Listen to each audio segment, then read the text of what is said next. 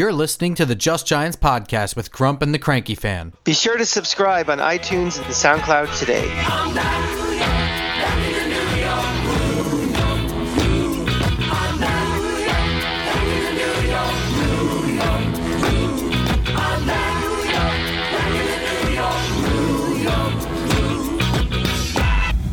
Welcome back to Just Giants with Grump and the Cranky Fan, the best damn podcast for the best damn football team. I am your host, as always, the Football Grump, and with me is Mike the Cranky Fan. Grump, do you feel that? It's the feeling of victory. walking out of the Meadowlands with a win. I don't remember what that was like. It was great. Strange and unusual. Yeah. A very blustery and freezing cold Meadowlands, but we'll take the victory. That's what it takes. This team has to play in the cold. Exactly. It's a carryover from last year where they were winning down the stretch and struggling kind of early on. Yeah. Well, I think the overriding theme is that, yes, you kind of like your first reaction is, oh man, we shouldn't win games like this. We're screwing up trap picks. But the fact of the matter is we're at week 9 or week 10.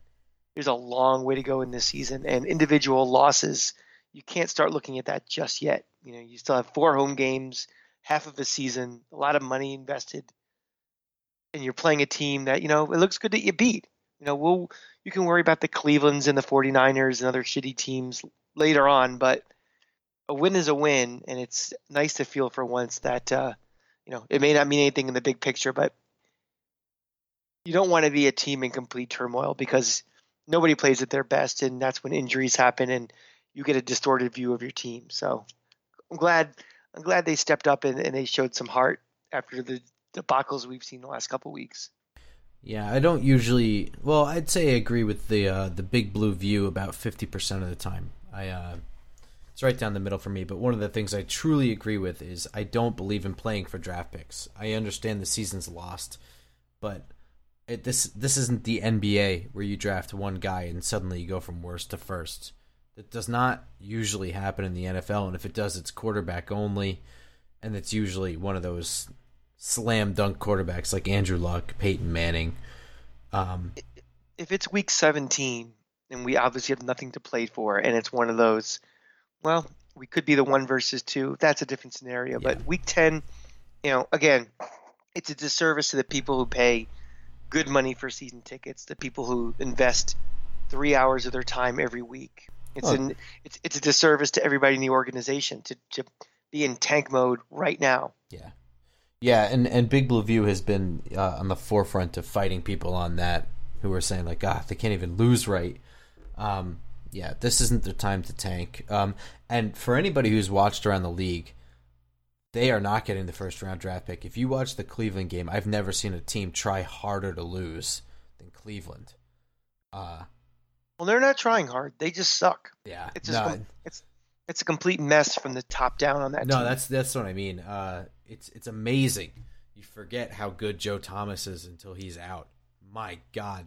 DeShone Kizer was under so much pressure in that game. It's not even funny. Like it's actually sad. And that's why all the talk of, they should just trade for Joe Thomas is like, why in Cleveland's right mind would they do that unless they're getting like one of the top 2 overall picks, and a team that's trading for Joe Thomas is not doing that. Yeah. So that's why that was so silly to begin with. It's like, why would Cleveland do that? Yeah. For anybody who's really interested in how hard the Giants would have to tank to out-tank Cleveland, just watch the last game. It's actually difficult to watch. But I mean, enough bad news. This is a good news podcast. We're back in the New York groove here. The Giants won 12-9 in overtime. That sounds like a losing team winning a game, but it's actually a lot more important than that. There were a lot of positives that aren't showing up in the score there. Or even in the box score and statistics, because I was just kind of going through, individual numbers and stuff, and you look at it collectively, and you're like, ugh. Yeah, and that game was kind of an ugh, but there's a lot of things to look into. I mean, for starters, you look at the records for these two teams: 1-8 versus 6-3, and it's one of the highest scoring offenses in the league. Didn't score a touchdown. I mean, that's absolutely astounding. This is a team that averaged 31 points a game on the road, didn't score a touchdown, not one. Well, let's put a giant asterisk in that game too, because anybody that was at the Meadowlands yesterday knows the conditions were brutal. There was a solid wind blowing from left end zone to right end zone. You could see it in several passes. They were just battered down by the wind. You saw, the kicking game was a mess. So yeah, and both teams game planned for crappy weather like that. Yeah, but let's. So that's something that you and I talked about initially after the game, but after rewatching the game, I have to say that I'm not going to put a giant asterisk after it, just a little one. If you look at the way Kansas City was able to run the ball. That was not a Freudian slip, by the way. Kansas City was averaging 4.5 yards per carry. So, the idea that the wind played a major influence in the fact that Kansas City didn't score a touchdown, I'm not so sure about that. I mean, it definitely factored into the game overall, but the Giants' defense showed up to play. In coverage, they were pretty good. They allowed maybe 3 big plays in the air. Two of which were just excellent plays by Kansas City wide receivers. One by Travis Kelce as the first play of the game, where he kind of like in blanket coverage was able to bobble the ball back to himself. And the other one was Tyreek Hill just kind of out jumped Janoris Jenkins. I mean, they were both big plays that were just good plays that'll happen.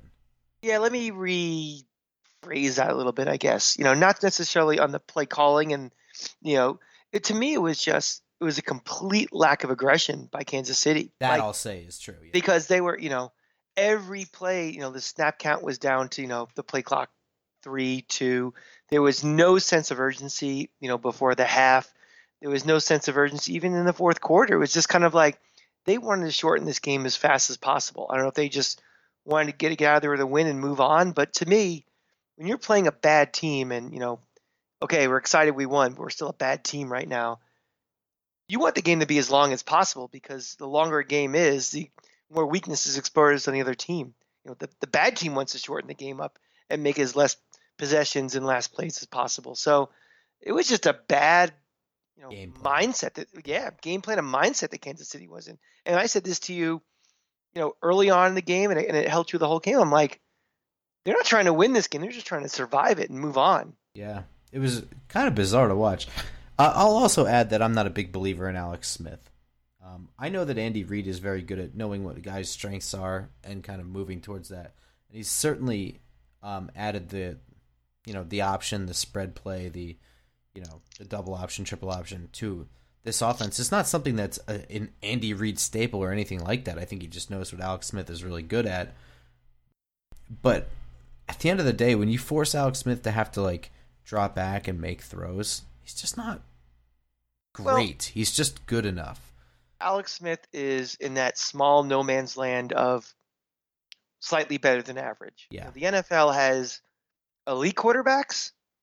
It's got really, really bad quarterbacks. There's not that many people in that DMZ zone where they're, good enough. Some days they look really great.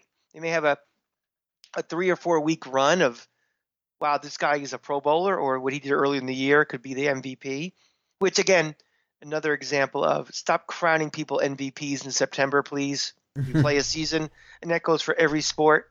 I don't want to hear about who's the MVP in the NBA in October. I don't want to hear the MVP is in the NFL in September, because that's an example. Yeah. But he's a quarterback that 15 to 18 teams in this league wish they had. Yeah, I would say yeah. And this version of Alex Smith with Andy Reid is probably the best you'll ever see of him. This style offense. And the way that the way that Kansas City is set up, it's set up entirely on speed, which made it way more impressive to me that the Giants were able to keep up. I know that in the defensive backfield they're built on speed. You've got DRC is one of the fastest guys there is. Janoris Jenkins is very fast. But as far as speed goes, that's pretty much all I can speak of on defense. You've got your upfield guys like Olivier Vernon, and JPP probably has some short area quickness. Same with Snacks.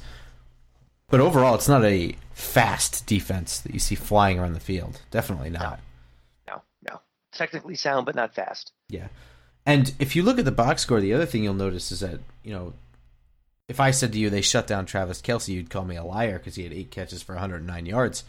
But they really did shut down Travis Kelce. I mean, I don't mean just out of the end zone. I mean, he had one play that was just damn good where he sort of bobbled it back to himself, which I mentioned earlier. And then another one still in the first half where they had like a long strike to him. But for the most part, Travis Kelce was pretty boxed in for most of the game. A lot of his 8 catches were in the short area. He just had 2 big plays that are padding his numbers. Right. I didn't feel like he was killing us all game long by any stretch. No, which is what I expected. Mm-hmm. And he might be in the elite group of people. I don't know if anyone else has this stat ever in the history of NFL, but he was the receiver on an interception and the passer on an interception in one game. Who knows? But yeah, it was. We saw 2 interceptions in this game that were thrown by non-quarterbacks. That was pretty funny. You don't see that every day. Interesting. On a day where the conditions were not ideal, everybody bringing out their bag of tricks was very interesting. Yeah, I just didn't expect them in the throwing game. The bag of tricks. The fake punt makes sense to me. The other 2 plays, not so much. No, and where they were, and down in distance, it was very strange too. Yeah, stupid. So a couple of things that obviously a lot of people are talking about in this game. I think the biggest one is probably Chad Wheeler playing at right tackle. Initially watching the game live, I was trying to watch him, but I was just too excited that the game was close at all, that I was not doing a good job. But, even when you're not paying attention to him, the thing that you'll notice is I haven't thought about him this whole time, which is a good stat. Right. In rewatching the game, I'll say Chad Wheeler was okay. He was not great by any means. He was not even, I would say, good. But he was okay. Well, I mean, and for a first game against Justin Houston, that's really good, but I'm not going to inflate it to something more than it was. I think it's a bit of a harsh criticism to say not good. I mean, I think collectively the offensive line played pretty well. And, I wouldn't, again, the bar is so low on this offensive line. Yes. But, again, the comment you made about not thinking about him out there, I said several times during the game to you, has Eli been sacked yet? Has Eli been sacked yet? And the answer is no. Was he really even pressured at all during the game? Not really. So no, I still, though, you can see the difference in this offense when Eli has time to look downfield and throw downfield. It's very effective. I mean, these are good wide receivers. Even the 4th and 5th wide receivers, and Tavares King and Roger Lewis, are pretty damn good for 4th and 5th wide receivers.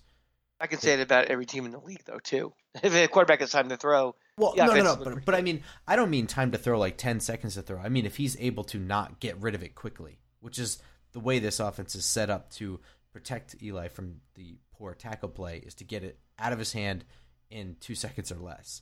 I mean, if he has 3 to 5 seconds back there, whatever a standard 5-step drop is to go through about 3 progressions, he doesn't have that as part of the staple of this offense.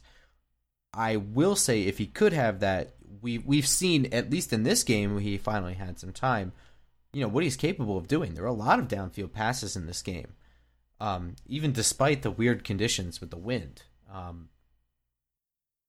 Chad Wheeler did play okay. I think and I think that's for a first game ever playing out of position because he's a left tackle playing right tackle against Justin Houston. That is very good. But again, I'm going to just temper everybody's enthusiasm a little bit. He played okay. It would be ideal if he grows into the position, but the most important thing for this team is that he played as well or better than Bobby Hart was playing. Yeah, this team needs assets and depth in the offensive line no matter where they are. And you're right. This is somebody that we didn't even think about for most of the season. Mm-hmm. After preseason, now all of a sudden, somebody who can plug in at least a replacement value, something to build on. And he's not necessarily going to be an all-pro at right tackle, but at least you can stick him in there and not worrying about getting your quarterback killed. And right now, the short-term viability of this franchise is not getting Eli killed. No, I won't even say he won't be an all-pro at right tackle. I mean, I have no idea. The thing is that he played left tackle throughout college at USC, and he was, not really good enough to get drafted, but probably should have been drafted around the 6th or 7th round. it really begs the question on what this offensive line could be if you have him playing at right tackle and Justin Pugh playing at left guard. If he's able to hold up the right side of that line, this could be a much different team. I mean, this offensive line, this whole offense might be a little bit different if Eli has 1.5 more seconds. But we still need to see continued progression out of Eric Flowers, which we are seeing in baby steps, slowly but surely each week. I think collectively that slowly but surely shown a marked improvement from the beginning of the year. Still got to worry about your right guard for sure, which you've been banging that drum for years now. Yeah. And you still need depth because, our starting five, we can pencil it. We can talk about it all off season. We'll have shows every single week from February to August talking about the offensive line and who the starting five should be. But we can't have another situation like this year when as soon as one person gets hurt, we have to shuffle the entire offensive line, the starters. We need depth. Absolutely. I don't think there's been until we don't have that, we're screwed. Yeah, I don't think there's been an offensive line in the Super Bowl era that's played all 16 regular season games together. Right, but how many times have those Super Bowl winning teams where one guy goes down that instead of just next man up or something? I'm agreeing with you. Changes. Yeah, I'm saying. Yeah. I don't think there's an offensive line that's played all 16 games together. So you need a guy that comes in and just plays that position rather than moving Justin Pugh across to the other side of the line and plugging somebody else. Yeah. No, I agree with you. That's definitely an issue. But it was encouraging seeing Chad Wheeler out there. I really thought we were going to see a shit show out there, and we didn't. And Eric Flowers, again, he played, I would say, average by left tackle standards. For him, outrageous. He had a couple things where Eli bailed him out. He's still not very good moving to his right. Inside rushes are really killing him. But he looked a little bit better on pulling plays this game. He allowed no pressures for, I believe, the second straight week is the stat I saw. Let me ask you something, Grump. How much is that his game planning to his deficiencies as opposed to him just legitimately getting better? I'm sure they're still game planning to his deficiencies, but I think they've always been game planning to his deficiencies. So the fact that his stat line is getting better is still a mark of his improvement. I don't think I don't think they're game planning away from his deficiencies at all. So, going from the beginning of the year against Dallas where he was a nightmare versus this week, it's a credit to him. It's easy to hate on him. I certainly don't like him very much. I will be fair and critical of him. And he played a good game. For him, by left tackle standards, he played average. Yeah, well, again, you asked me in week 2, could you give me a left tackle who's average? We'd be jumping around doing cartwheels. So yeah, sure. Since we're on the topic of offensive line, John Jerry played a shitty game. Well, that's just a broken record. We just have to deal with him until the end of the year, and then we got to figure out what we're going to do about him because you can't hide him anywhere on this offensive line, whether it's left guard, right guard, wherever he is, he's just not good. So, I mean, he's good in a certain sense in that he's starting quality. Like, he doesn't make. No, but yeah, he's not one of those guys who's making mistakes in coverage. You know what I mean? He's getting the right guy. He's getting in place. He just doesn't sustain blocks well. He doesn't hold blocks well. You know what I mean? He's not the kind of guy who goes to block the wrong guy and there's a free rusher going at your quarterback, which I think is the fear with throwing in a rookie or whatever. He's not catastrophic. Exactly. He's not going to be the disaster that ends your franchise.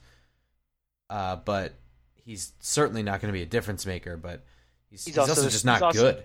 Yeah, he's also the starter on a 2-9 team or 2-8 team. Yeah. But let's flip over to some of the guys who played really well. Landon Collins, he should get Defensive Player of the Week. He was outrageous in this game. He was all over the place. Yeah, I mean, he had an interception. He was in coverage. He was just everywhere. He was really good down the line of scrimmage. He had a lot of tackles. His passer rating against this week, do you know what it was? I do not. 10. Wow. 7 targets. I think he had 3 yards gained on him. Wow. His stat line was incredible in this game. And this is the guy that we're used to seeing. I mean, I think, in my opinion, this defense is a whole different defense when Olivier Vernon is playing. And you wouldn't know it if you looked at just Olivier Vernon's stat line, but when you watch the game, you can see he's the guy getting pressure on the quarterback. They're running away from him, and then, quarterbacks are on the run. They're throwing to their right side. They're cutting the field in half by rolling out. And I think that allows guys like Landon Collins to play to their strengths. I think everyone plays better when Olivier Vernon is on the field. And it's what this defense is sorely lacking was a pass rush talent. And personally, I don't even think Olivier Vernon is some pass rush elitist. I think he's an all-around good defensive end. I think the guys like JPP get more attention maybe than they deserve, and that helps him to be more effective too. Yeah, sure. I'd be remiss if I didn't say something good about Roger Lewis in this game. He had a couple of good catches in this game. All of them were clutch. All of them. But obviously the most important one was the 4th down throw deep down the left sideline in overtime. The ballsy play call, too. Yeah, absolutely. And there were a lot of balls. There was a fake punt in this game, too, where Nat Burhay ran for 2-3 yards, something like that. But so Roger Lewis beat, first of all he really needed to do in this, he did early. He beat the cornerback right off the line of scrimmage and got behind him on 4th down. So Eli a massive no-no. if you're yeah, the defense, how it's even possible is ridiculous. Yeah, he beats him right off the line.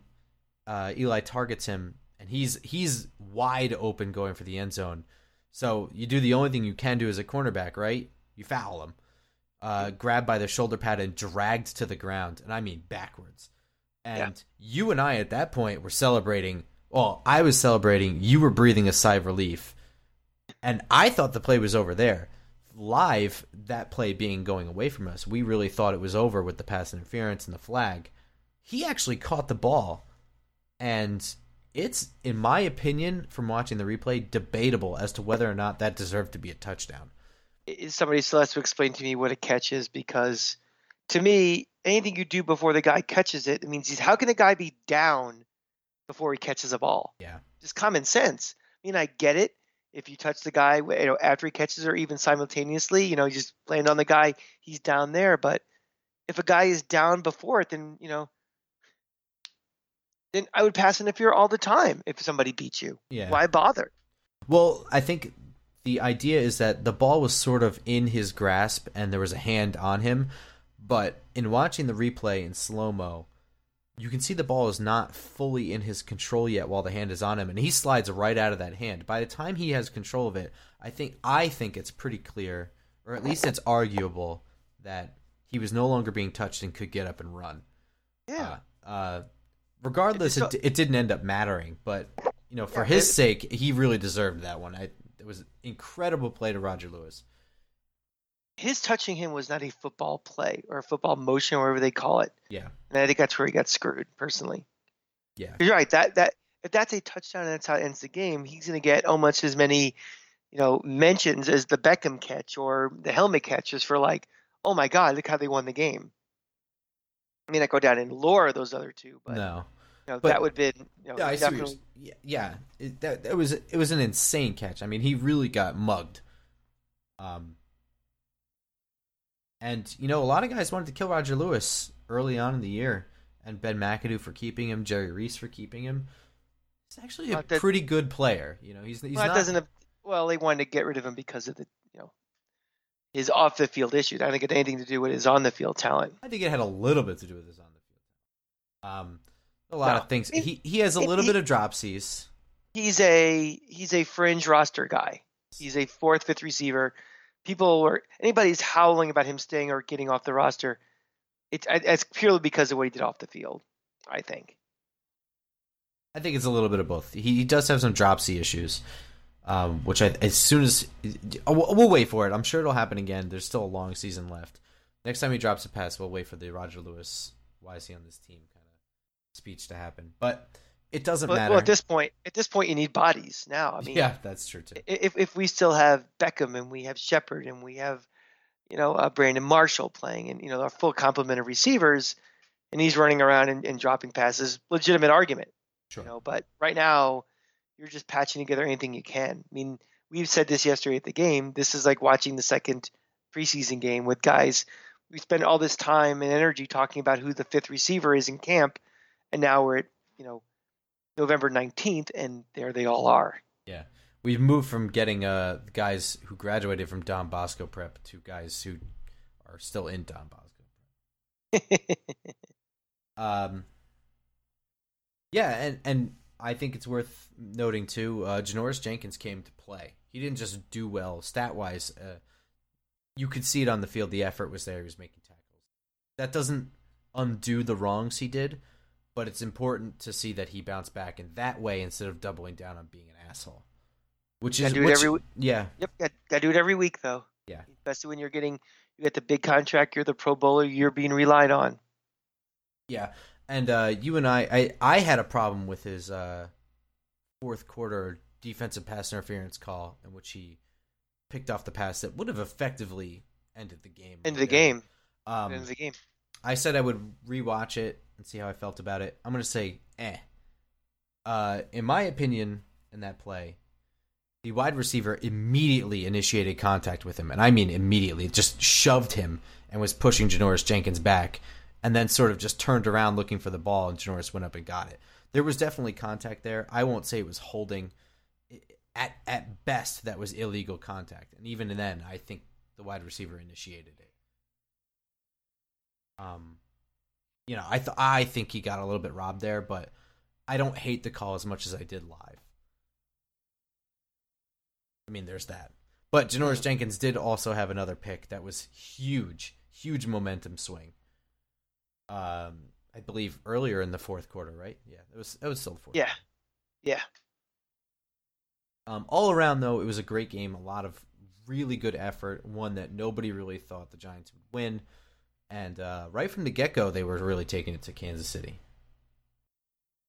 Yeah, I mean, you could tell like in the first drive, this is not going to be the same old. I mean, again, we were kind of predicting play calling a lot of the time, but it seemed like especially on the defensive side of the ball, it felt like there was hope in this game early on. That's all you want, hope. You don't want to feel like you spent 2 hours getting to a half-empty stadium in freezing conditions just to see a waste of time, and it was pretty obvious early on this wasn't going to be a waste of time. They probably weren't going to win, but at least you felt like they're going to be competitive. So, yeah, and we were calling it early on about the third quarter. We're like, I think we're going to win this game. So, and one of the things that is definitely a part of it, and it's part due to commitment and part due to just production, but Giants ran for over 100 yards. Yeah, the yards per carry wasn't so spectacular. I mean, Darkwa, was he 3.6? Yeah, something like that. 74 yards on 20 carries. It's not bad. It's not great, but it's the fact that they stuck with it. Yeah. Well, again, I think the conditions I think may have something to do with that as well. Well, this is not going to be a team that's going to win games throwing the ball 35, 40 times. Oh, not anymore. Not with this offensive line at all, and not with a patchwork group of receivers. Yeah, and that's not going to work. That's the shaft of it, right? This is a team that's really built to throw the ball, and now the roster is just decimated to the point where they are not built to do that anymore. But that's what they were supposed to do, so you don't really have the tools to just suddenly switch. They really got the short end of the stick on injuries this year. Yeah, this has been ridiculous. I mean, the last couple of years have been pretty ridiculous, but this takes the cake. Oh, for sure. But nevertheless, your New York Giants are 2-8, knocking off AFC West first place team. We're 2-1 in that division. Yes, we are.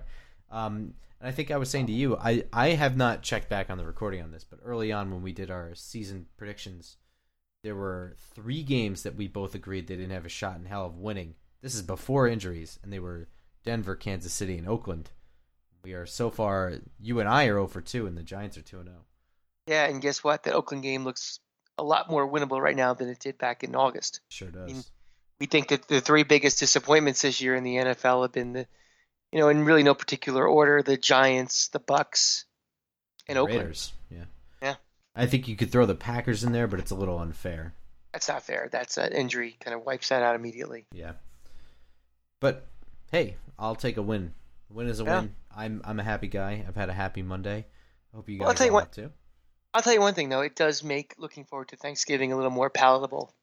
The thought of eating for 8 hours and having to deal with the relatives and stuff. And everybody gets cranky and stuff. It's like, okay, at least I can watch the Giants. But all of a sudden, if they've lost 6 in a row and look like god awful, it's like, do you want to watch this thing? So at least there's something to look forward to on Thursday night. With the short week, who knows? I mean, Washington just blew, a game they had no business losing. I'll tell you one thing though. Just looking really quickly at Thanksgiving games, Dallas is really getting screwed. I mean, they play the Sunday night game and turn around and have to play on Thursday. I mean, I guess that's the price you pay for being popular, is you're going to stick you on prime time as much as they can. And that was probably on paper the marquee matchup of the weekend. But my God, every moment counts when you're playing Thursday night. And that game didn't end till, I don't know, way after my NyQuil kicked in. So sucks for them. Yeah. Fuck them, but... On that note, the Giants will be playing Thursday, Thanksgiving night. If you are still awake after your tryptophan dose, the Giants are playing at 8:30, 8 o'clock? 8:30, 8:30. I'm sure they're going to squeeze an extra long pregame show to milk more ratings and more There's going to be advertising. a whole thing they filmed already with Joe Theismann and Lawrence Taylor. I read. Oh, great. Talking about breaking turkey legs. Actually, if both teams weren't so terrible, I'd think that's really funny, but it's almost too metaphorical at this point. Yeah, at least you don't have the John Madden explaining for 2 hours what a turducken is again. That old tired rap. No one cares. Yeah. But yeah, so stay tuned for that. This I think is going to be a good game. We'll cover that Wednesday morning. Tomorrow morning, you'll have our coverage of a preview of that game as best we can, so we can give you Thursday morning to start cooking your turkeys. Oh, it sounds like fun. Cranky Fan doesn't cook anything. I don't cook anything. I sit on the couch. I eat. I sleep. I just kind of lay there. Yeah, same here. So again, you can follow me on Twitter at @football_grump, where I will be tweeting out all sorts of any injury notes that happen after the fact. Again, we have to kind of cram this episode so we can give you your Thanksgiving to yourself, but you can get short little bursts on Twitter from me there. And again, you can always find our episodes being broadcast or linked to on Twitter at JustGiantsPod. And I am in the thick of the Chip Kelly watch, so you can follow me on Twitter at @TheCrankyFan as always. And you can find this award-winning program on iTunes and on SoundCloud. You can subscribe to each of those fine platforms. Give us a 5-star rating and a wonderful review. The more ratings and reviews we get, the more Giant fans will find us and curse us out on Twitter, which is happening a lot. So I love that. If you curse us out, fuck you. But if not... well, let's go Giants. With that, go Giants. Go Giants.